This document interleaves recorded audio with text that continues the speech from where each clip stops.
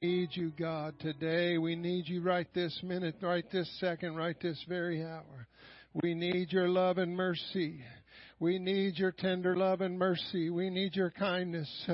We need your power and your glory. We need you, Lord Jesus, in every way imaginable and ways we haven't thought of yet. Lord, eyes have not seen and ears have not heard. Neither has it entered into the hearts of those in this room the things that you have prepared for them that love you, Lord Jesus. And we love you, Lord Jesus. We love you, Lord Jesus. Prepare us for what's coming, oh God. Prepare us for what's coming, Lord Jesus. Prepare us in our heart, soul, mind, and our strength. Prepare us, oh God, in the name of Jesus. Visit us, oh God, right now in this place. Visit us, oh God, with your angels to come and minister among us today in this place. In the name of Jesus. In the name of Jesus. Hallelujah.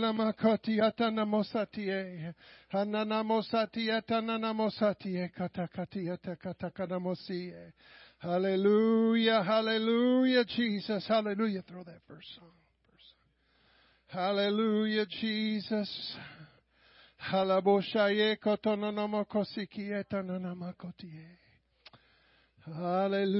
Oh, thanks, thanks.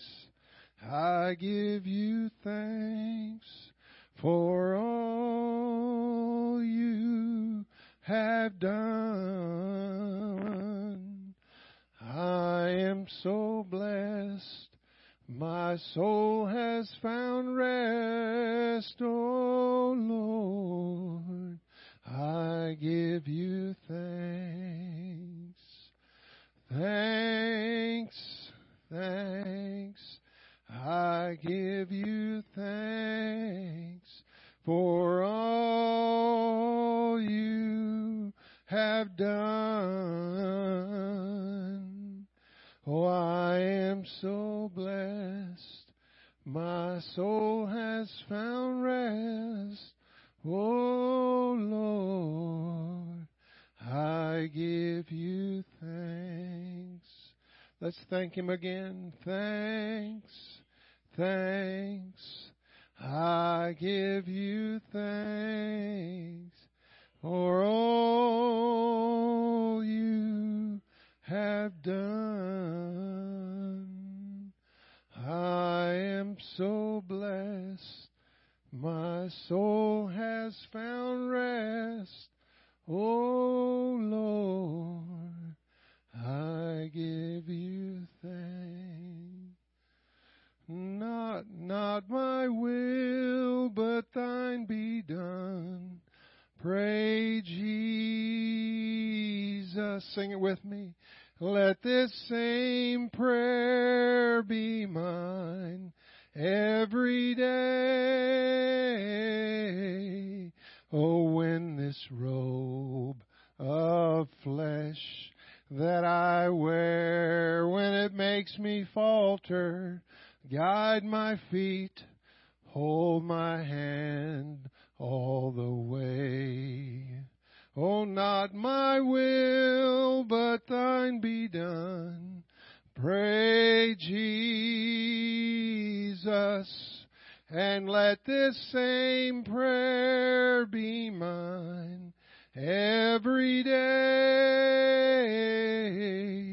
Oh, when this robe of flesh, oh, that I wear, when it makes me falter, guide my feet, hold my hand all the way. Let's sing it again one more time. Oh, not my will, but thine be done. Pray Jesus. That's the prayer that he prayed. Oh, let this same prayer be mine every day. With this robe of flesh that I wear, when it makes me falter, guide my feet, hold my hand all the way. Lord, we love you, Jesus. We need you, Jesus. Guide my hand. Lord, guide my feet. Guide my heart. Guide my mind, oh God. Oh, inhabit my thoughts, oh God. Inhabit my thoughts, oh God. Oh, Jesus, know my thoughts. Oh, God, help me to know your will. Help me to know you, Lord Jesus. And to know your will, Lord, not my will, Lord Jesus. Have your way among your people tonight. In Jesus' name. Hallelujah. Hallelujah. Hallelujah. Hallelujah, Jesus. Glory to God. Amen. Hallelujah. Jesus, we love you tonight. We love you tonight. Psalms. The book of Psalms. Let's turn to the book of Psalms, chapter 51, verses 1 through 17. Psalms 51, some of you may recognize this scripture. Amen. And I love, at least in my Bible anyway, it has these little headings sometimes above the scriptures, especially in Psalms. And this one says, a prayer for spiritual cleansing. To the chief musician, a psalm of David, when Nathan the prophet came unto him after he had gone in to Bathsheba. Amen. So the writer of this is King David.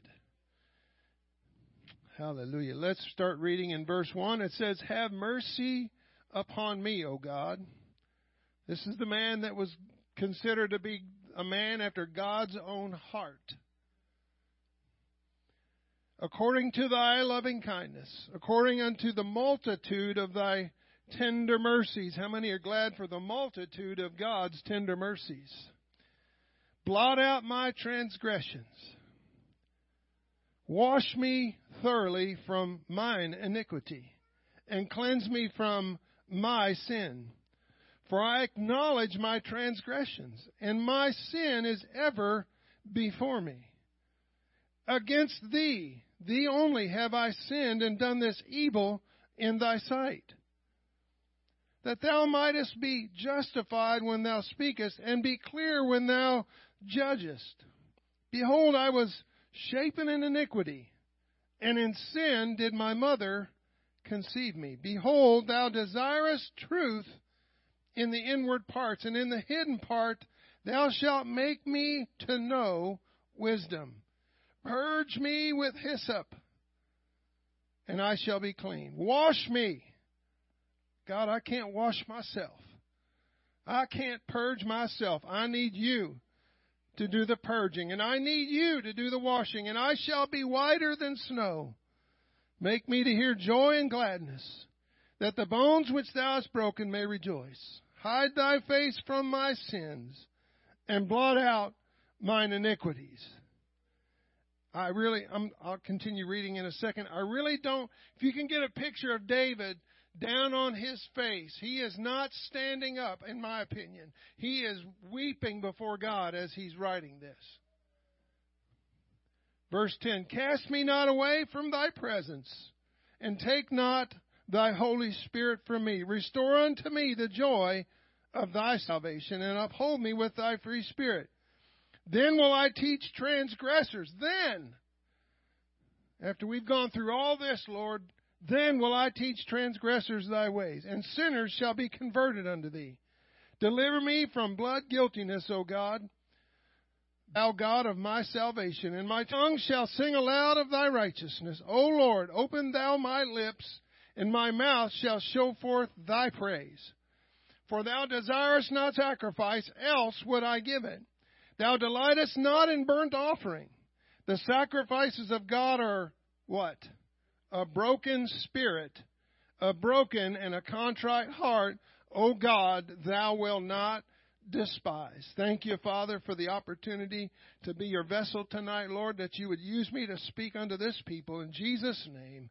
Give them ears to hear, Lord, what your Spirit is saying. Lord, let them receive what the Spirit of God is saying to them tonight. In Jesus' name we pray. Everybody said, in Jesus' name. Simple title, repentance. You can be seated. Repentance.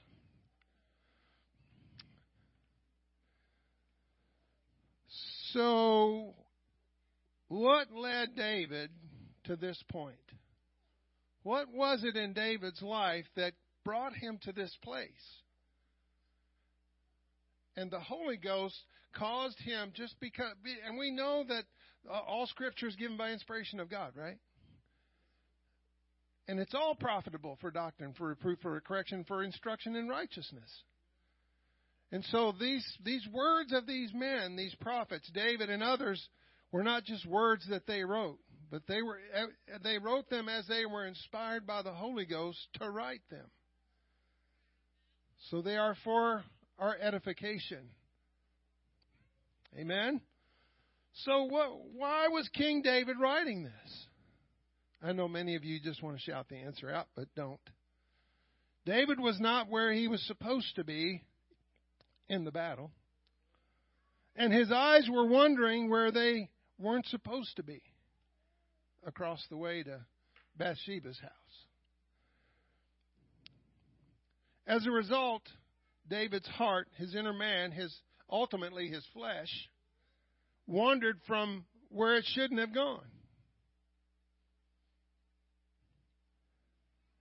He fell to the temptation of the enemy and of his soul. Satan was around then too.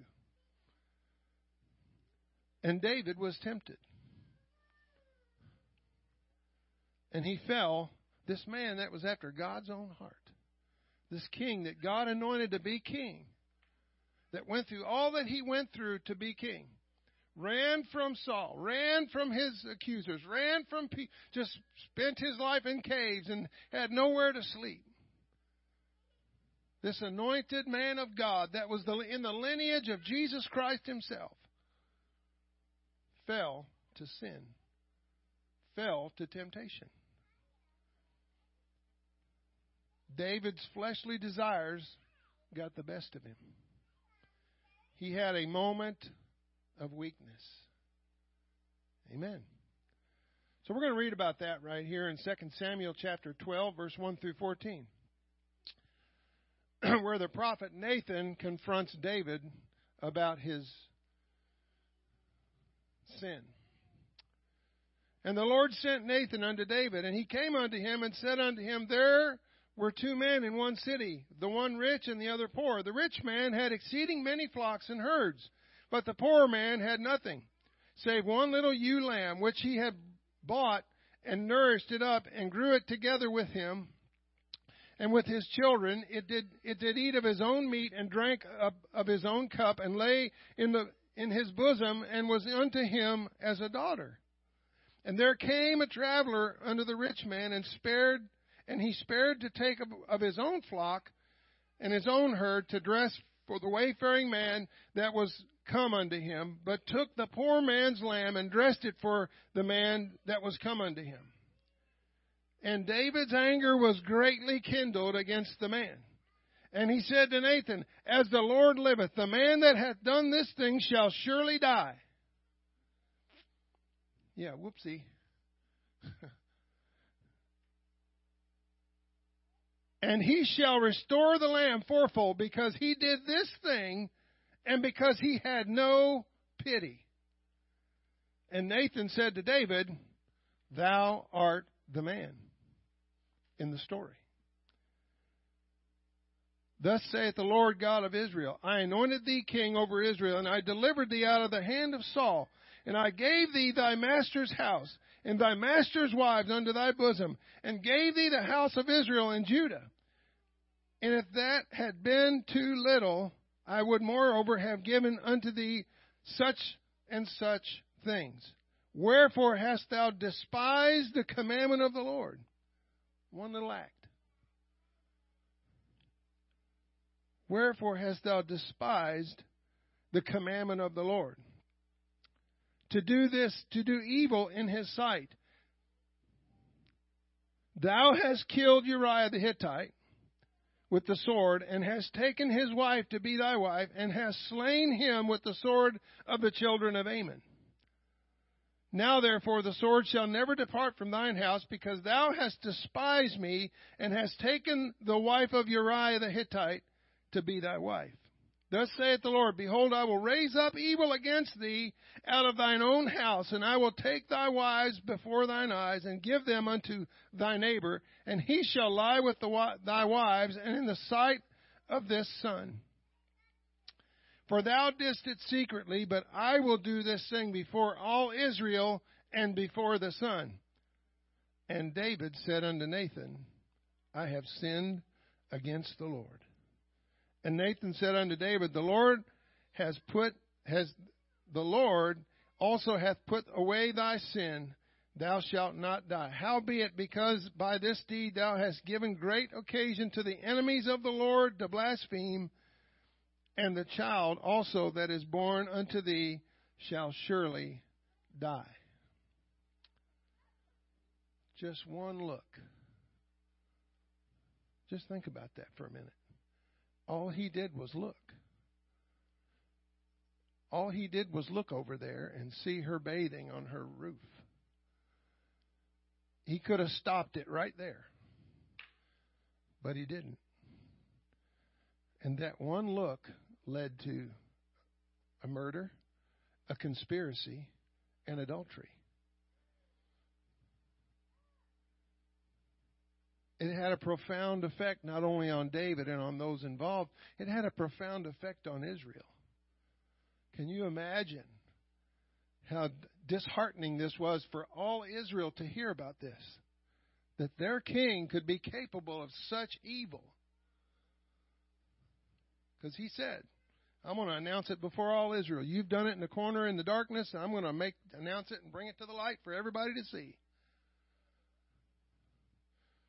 And there's a scripture in the New Testament that talks about what you do in the darkness, God's going to bring it out here and shine some light on it. God was there when David looked. And I don't know, I just have to believe that somehow God spoke to David in that moment and said, don't do it. Don't do it. And he had a space, I believe he had a space to repent, and he chose not to repent. And David and many after him paid the price for that. How many of us have been in a service? Some of us have been in this a long time. I've been in many services like this. Not this one, the one I'm going to talk about. Where the preacher, the evangelist, the prophet was speaking, and you found yourself wondering, why is he talking about that? Why is he talking about this? Whatever subject that is. Why is he going there? How does he know? Right?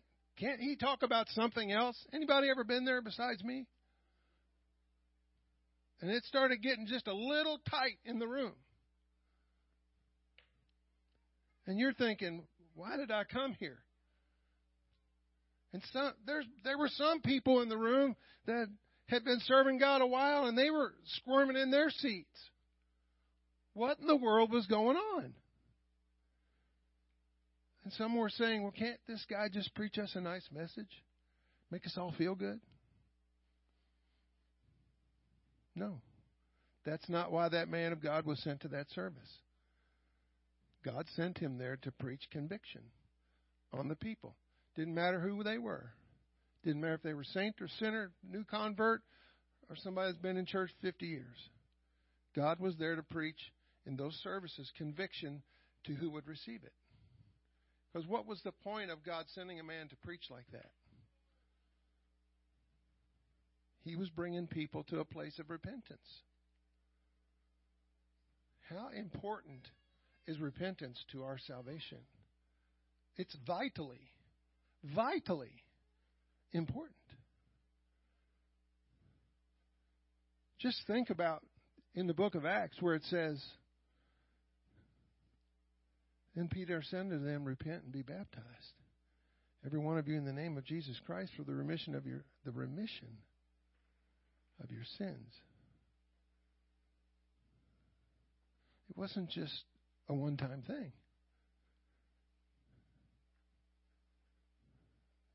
Past, present, and future, remission of your sins. That's what that blood's for. We just sang that song recently. The blood that Jesus shed for me way back on Calvary. That blood that gives me strength from day to day. It will never lose its power. I need that blood. I'll speak for myself. I need that blood. I need that blood on me every day.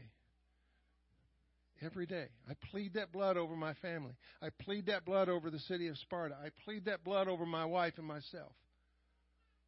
I need that blood helping me, covering me every day. Because something like what happened to David could happen to anyone in this room. And we can all sit here and think about situations that we know about where preachers have fallen. And we find ourselves saying, how in the world did that happen? How did that happen? They had the Holy Ghost. They've been baptized in Jesus' name. They've lived for God 30 years. Trophies of hell, right? T.G. McNeely's dad was a preacher for over 30 years. Walked to the pulpit one Sunday morning. If you haven't heard it, I'll get you a copy. Walked to the pulpit one Sunday morning, preached a message, closed his Bible, pulled out a letter, resigned from the church, left the church, and went straight to the bar.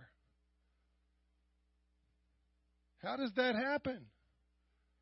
And that was in the 80s, or even earlier than that. How does that happen? How does a man of God, how does a person who loves God, who spends their life serving God, that went through the same baptism, Holy Ghost, repentance, and everything that we all went through, how does somebody just walk away? How do they fall to sin? How does that happen? We're going to talk about it. 1 John 2:15 through 17 says, love not the world.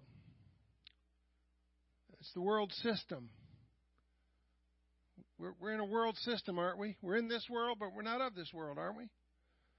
Love the world, neither the things that are in the world. If any man love the world, the love of the Father is not in him. You can't serve God and mammon. You can't love both.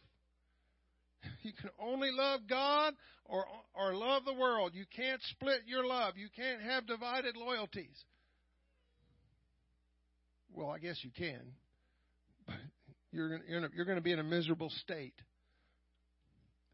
For all that is in the world, the lust of the flesh. That's in the world. Right now. Right this second. The lust of the flesh is in the world right now. It was when this was written, and it was back when David was alive. The lust of the flesh was in the world, wasn't it? Because that's what happened to David. That lust of the flesh got him. In one brief, fleeting moment, it got him. The lust of the eyes, that got him too. Oh, be careful, little eyes, what you see. Right? And the pride of life. Wow, pride's just a whole other subject. You can be po as a church mouse and have pride because you're so po. Be so prideful that you're just so proud that you're po. Just like the guy that's got billions and billions of dollars in the bank can be proud. Pride's pride. Right?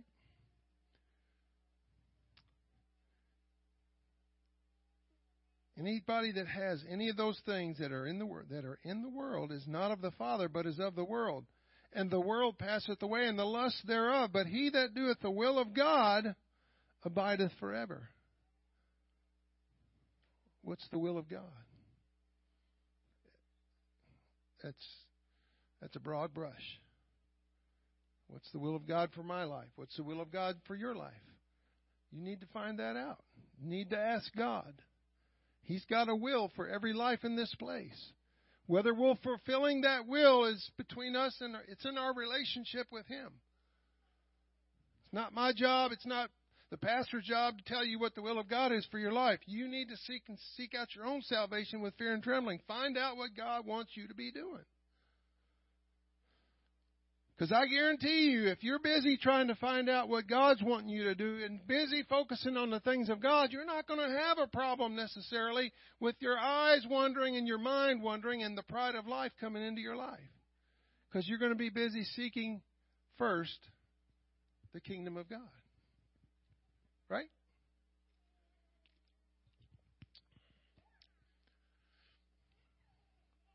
Nothing's changed from David's day until now except for one thing.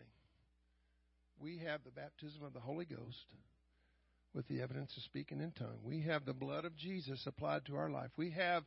Jesus has given us the power and authority in His name to live above sin. But that doesn't mean we're just automatically going to live above sin. It's not a magic wand that He waves over you when you receive the Holy Ghost. I'm sorry if you think that's what it is, but that's not what it is.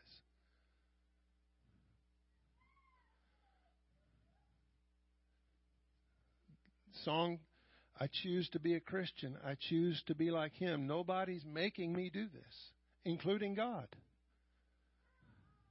You decide for you, and I'll decide for me. I got to decide every morning when I get up. Lord, I got to pray. Put a cover over my eyes. Put a cover over my mouth. Lord, put your armor on me so I can be in the fight. Because I don't want to be sitting over here idle and finding myself looking around and doing what David did. He was a man after God's own heart. Every one of us in this room is a person after God's own heart right now. We need to do our endeavor to do what we can to keep it that way. Matthew 26:41 says, watch and pray that you enter not into temptation. The spirit indeed is willing, but the flesh is weak. Who does that apply to? Everybody say me. It applies to me. My spirit, my human spirit, if you notice that's a small s. It's not a capital S. You know that in the King James Bible and other Bible translations, they capitalize the S when it's talking about God's Spirit. And they use a small s when it's talking about this human spirit that we have. What did David say? I was born in sin and shapen in iniquity from my mother's womb. God breathed into us what? The breath of life. And we became a living soul. And what was that breath of life? He was breathing the human spirit into us that we could live and move and have our being and walk. It's not just hyperbole when I say that every heartbeat, every breath you breathe, He's allowing it right this moment. That's not hyperbole. That's for real. If He wanted you to be gone in the next 5 minutes, you'd have a heart attack or something, you'd just stop breathing if He decided that was your time. And if it's your time, if it's my time, don't try to resurrect me, please. Just let me go. Honey. Oh, hallelujah. Don't get between me and Jesus. Galatians 5:15 and 16 says, but if you bite and devour one another, we don't do that in the church, do we? Take heed that ye be not consumed one of another. Wow. This I say then, walk in the Spirit. Make a choice. I'm going to walk according to the Spirit of God today. I'm going to listen to the Holy Ghost. I'm going to listen to the Holy Ghost I'm going to listen for His voice so intently that I'm going to hear what He's saying. Walk in the Spirit. Not automatic. Something you got to choose to do. We're not automatons, are we? He doesn't fill us with the Holy Ghost and put a little key in our back and just keep turning the key every morning. We are creatures of choice. We just heard about that, didn't we? You got to choose to get up. You got to choose to not hit the snooze another 10 minutes. You got to choose that today I'm going to make this the best day of my life. We just went through training on that book called Fish. If you haven't read that, it's an easy read. It's a quick read. But those people at that fish market in Seattle, they make a choice every day. They're going to get up and they're not going to have a sour attitude. So they go out to that fish market and they make it fun. And they throw fish around and they hoop and holler at each other. And they just make it fun every day. They could just, it's a dirty job, picking up all those fish and lobsters and crab and everything. But they make it fun so that it doesn't seem so dreary. So we make choices.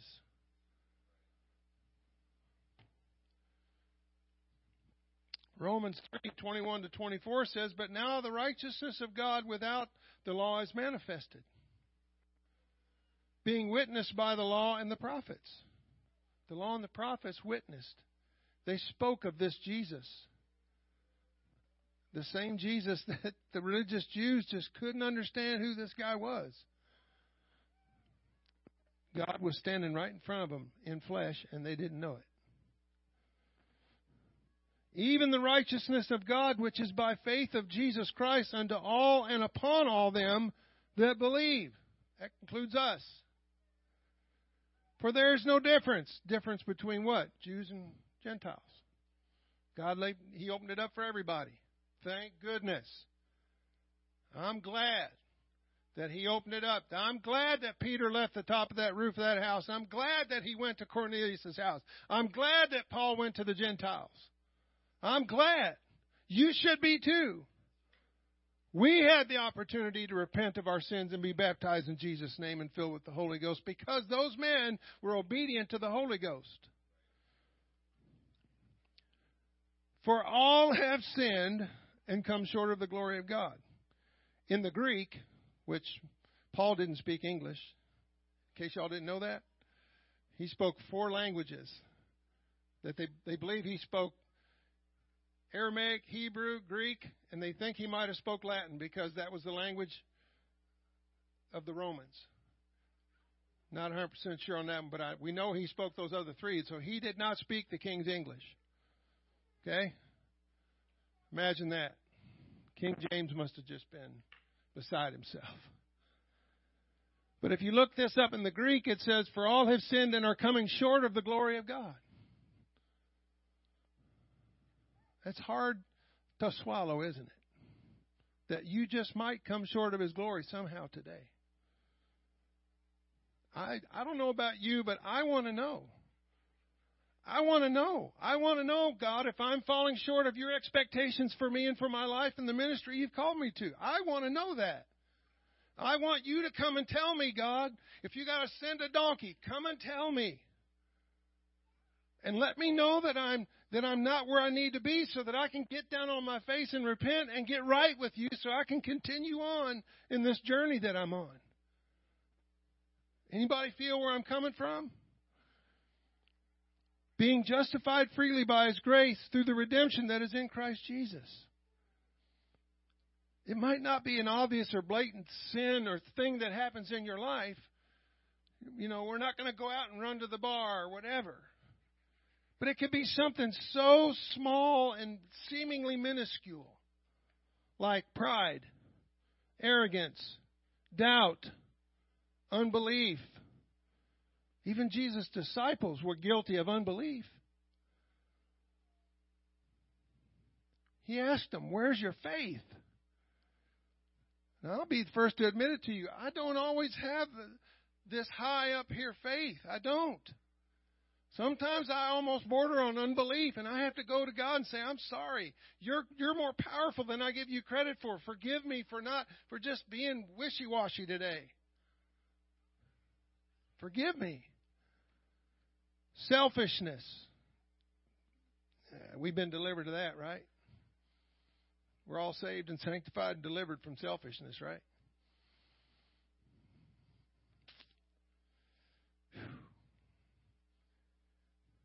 We can even become lazy and indifferent. And now I believe, this is just Brother Demuth, but I believe we are dealing with a spirit of indifference in our world today. A very strong spirit of indifference is creeping into our churches. And we got to beware of that spirit of indifference. Well, it doesn't matter. Well, it's neither here nor there. Yeah. Just like government work, however they say it. Yeah. Good enough for government. Well, it's not, that ain't going to fly with God. The closer this world gets to just being so evil, we can't stand it. It starts seeming like you go back and read the book in the Old Testament about Sodom and Gomorrah and think, man, this looks more like that every day. Where sin doth abound, His grace doth much more abound. I need His grace. I'll get in line right behind King David. I need Him. Something's going to happen. God's going to allow temptation to come into your life. If you don't believe that, you need to start believing that. Because He's not letting anything that's not pure enter into heaven. And the only way that we can be purified, folks, according to what my Bible says, is through temptation. What does it say in James? James says we're going to be tempted.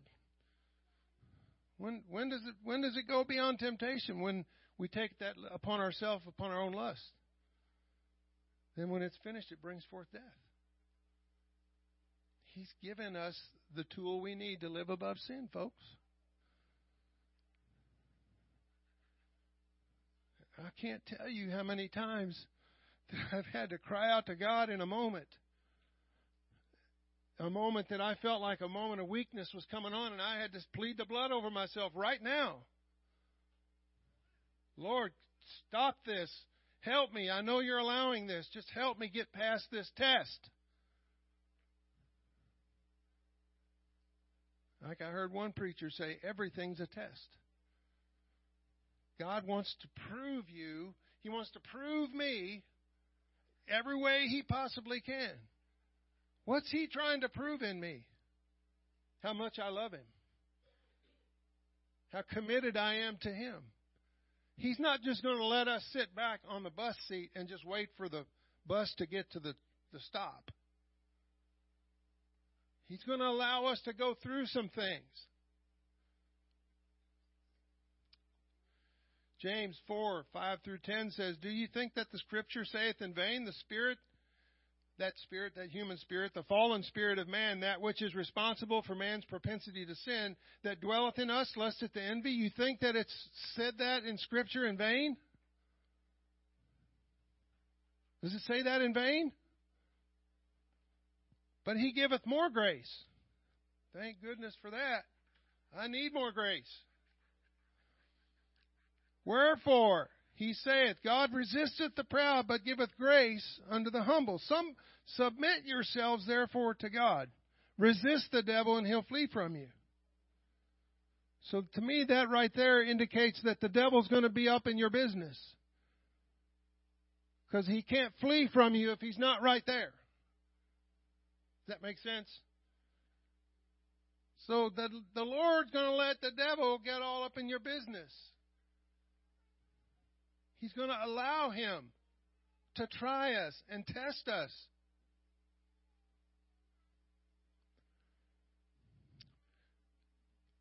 Draw nigh to God and He'll draw nigh to you.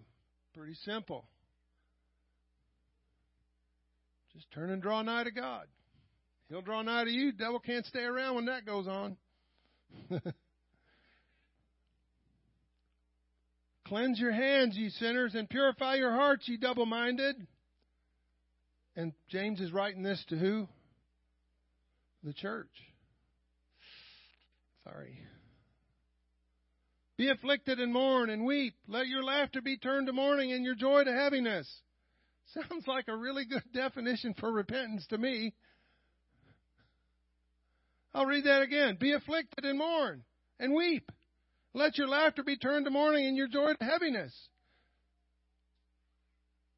Humble yourselves in the sight of the Lord, and He shall lift you up. Don't try to fight the battle on your own. Give it over to Jesus, casting every care upon Him.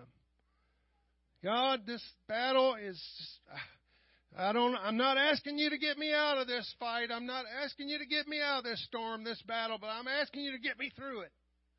I can't do it without you, God, so I need you right now.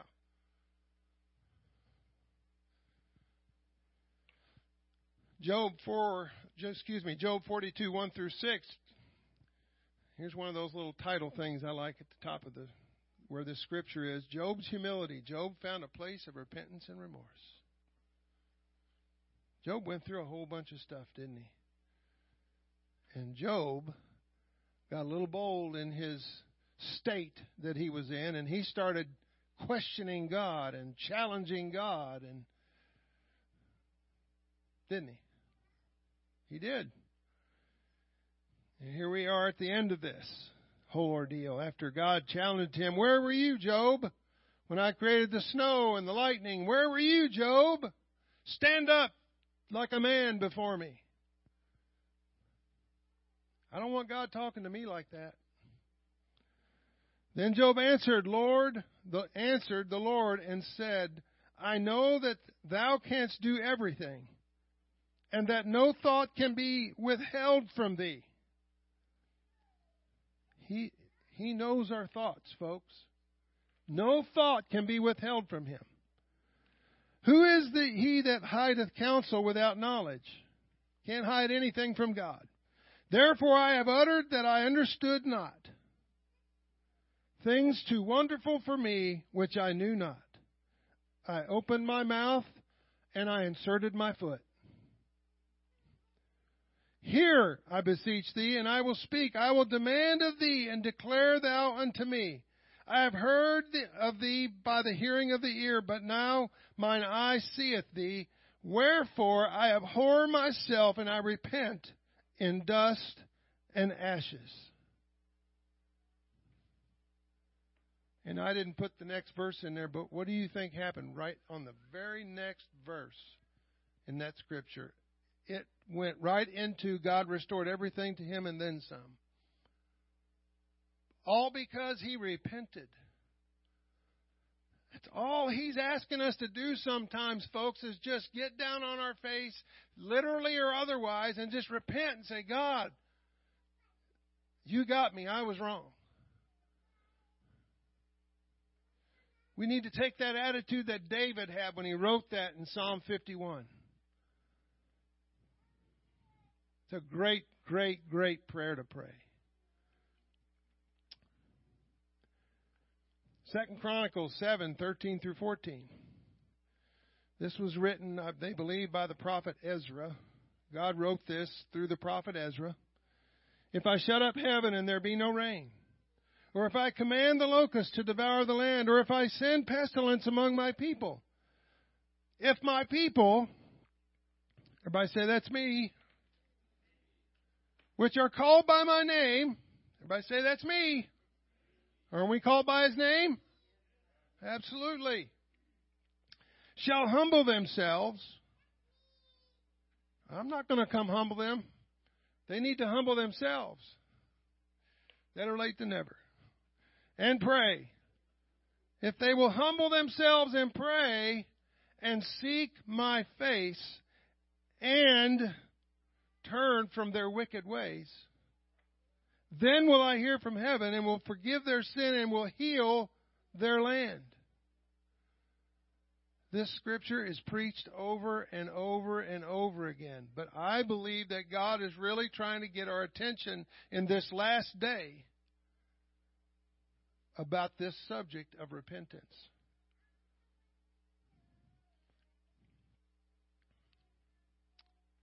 Another great definition of repentance, by the way. If my people which are called by my name shall humble themselves and pray and seek my face and turn from their wicked ways. That's all he's asking, folks. That's all he's asking of us. 1 John 1, verse 5 through 9. This then is the message which I have heard of him and declare unto you. Heard of who? Jesus, right? Yeah. That God is light and in him is no darkness at all. If we say we have fellowship with him and walk in darkness, we lie and do not the truth. You can't lie. You can't get away with lying with God. He knows.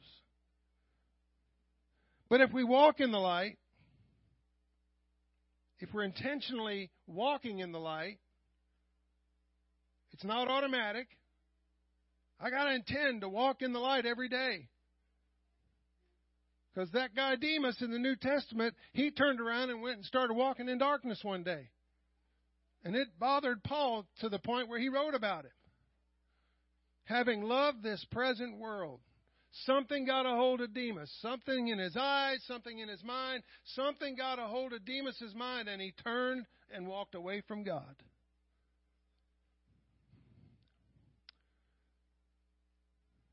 But if you walk in the light, as He is in the light, we have fellowship one with another, and the blood of Jesus Christ, His Son, cleanses us from all sin. If we say that we have no sin, we deceive ourselves, and the truth is not in us. If we confess, if we acknowledge, if we admit, if we concede our sins, He is faithful and just to forgive us our sins and to cleanse us from all unrighteousness.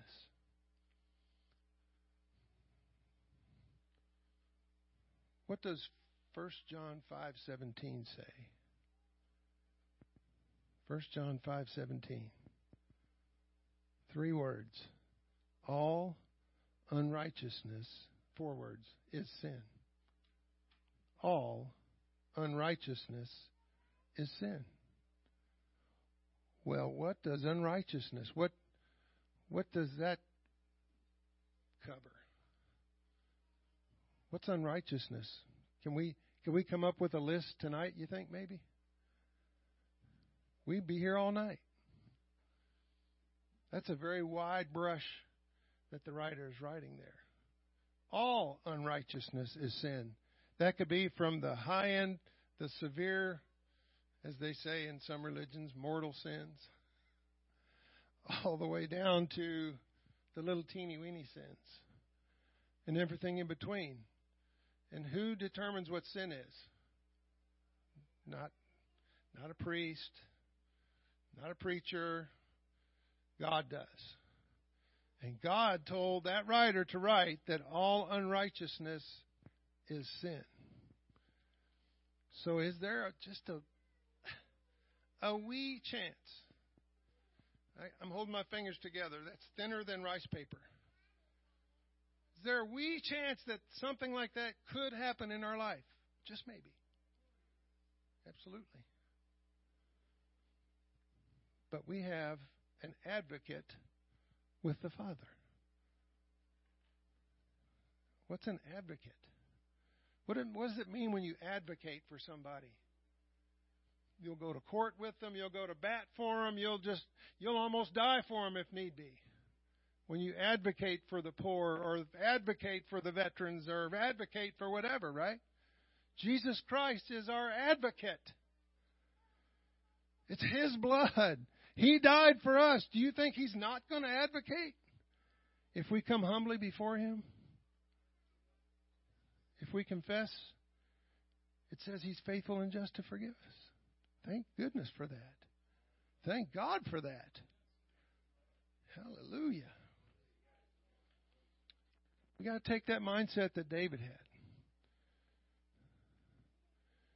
Lord, I've sinned and done this evil in Thy sight. It's a king talking like that. Coming to a close here. Revelation 2 and 5. Remember therefore from whence thou art fallen, and repent, and do the first works, or else I will come unto thee quickly and remove the candlestick out of his place, except thou repent. That was written to the church at Ephesus in the book of Revelation.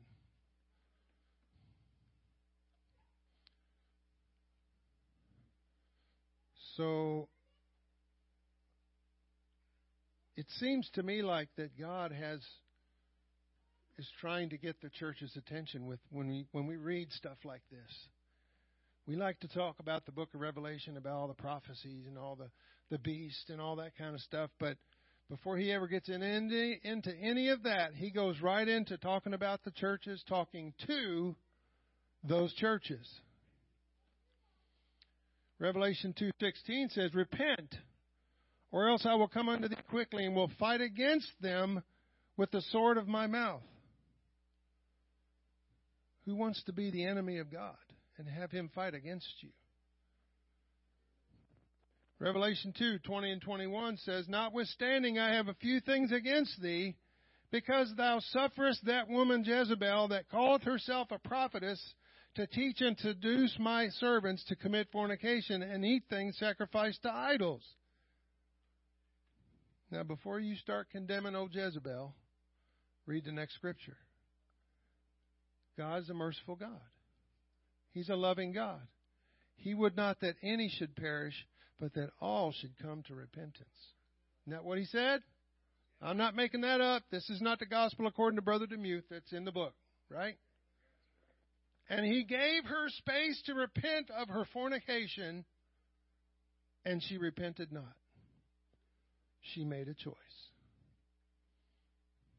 She thumbed her nose at God and said, I don't have to do that. My interpretation. But she might as well have. Revelation, and that was to the church at Thyatira. The one before that was to the church at Pergamos.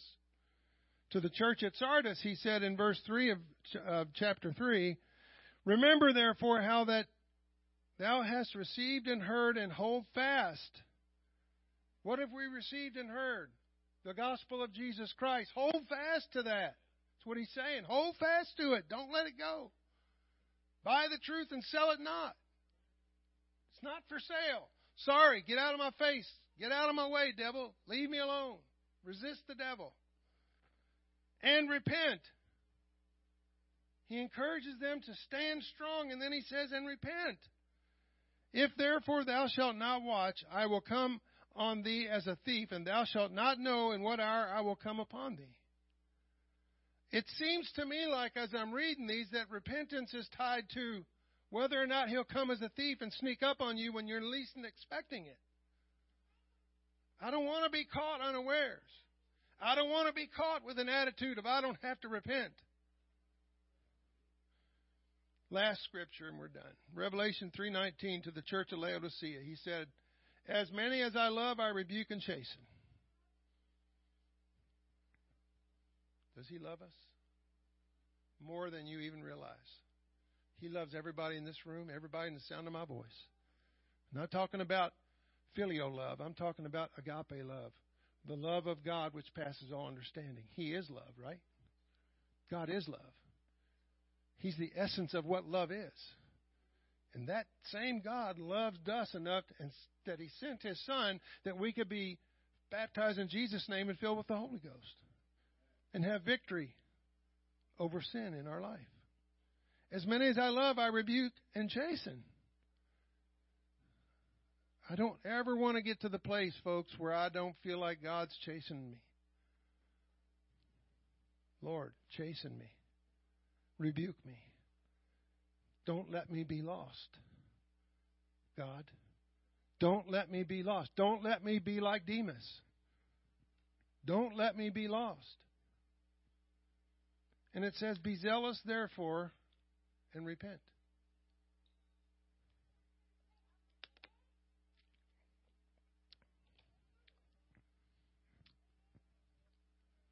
Repent. Repentance. It needs to be, this is just me, it needs to be my lifestyle. I look for every opportunity. I'm not saying that I'm running around just committing sin so I can repent. Don't get the wrong impression. But there's going to be times where I'm going to fall short. And I need to have the right attitude of, okay, God, I'm sorry. Fell short again today. It's okay, son. It's under the blood now. You've repented. Don't see that anymore. And don't let the devil come back and tell you, see, you can't make it. Shut up, devil. It's under the blood. Go away. You can talk to the devil how you want to. But God is trying to send us a message, folks. Because what's it going to take in this last day? People are going to come running. It's going to get so bad in this world that people are going to come running and clamoring to the doors of our churches, maybe not our churches, maybe our homes. Whatever it is you got, I want it. And we better know that what they need is repentance. And we better have our heart right. Because it's a humble and a contrite heart that God will not despise. Let's all stand. In Jesus' name. I really pray that this is ministered to somebody in this place. Father, we love you. We praise you. We honor you. We bless you. We thank you. Father, for speaking to us today, Lord Jesus, for allowing us to have ears to hear what your Spirit is saying to the church.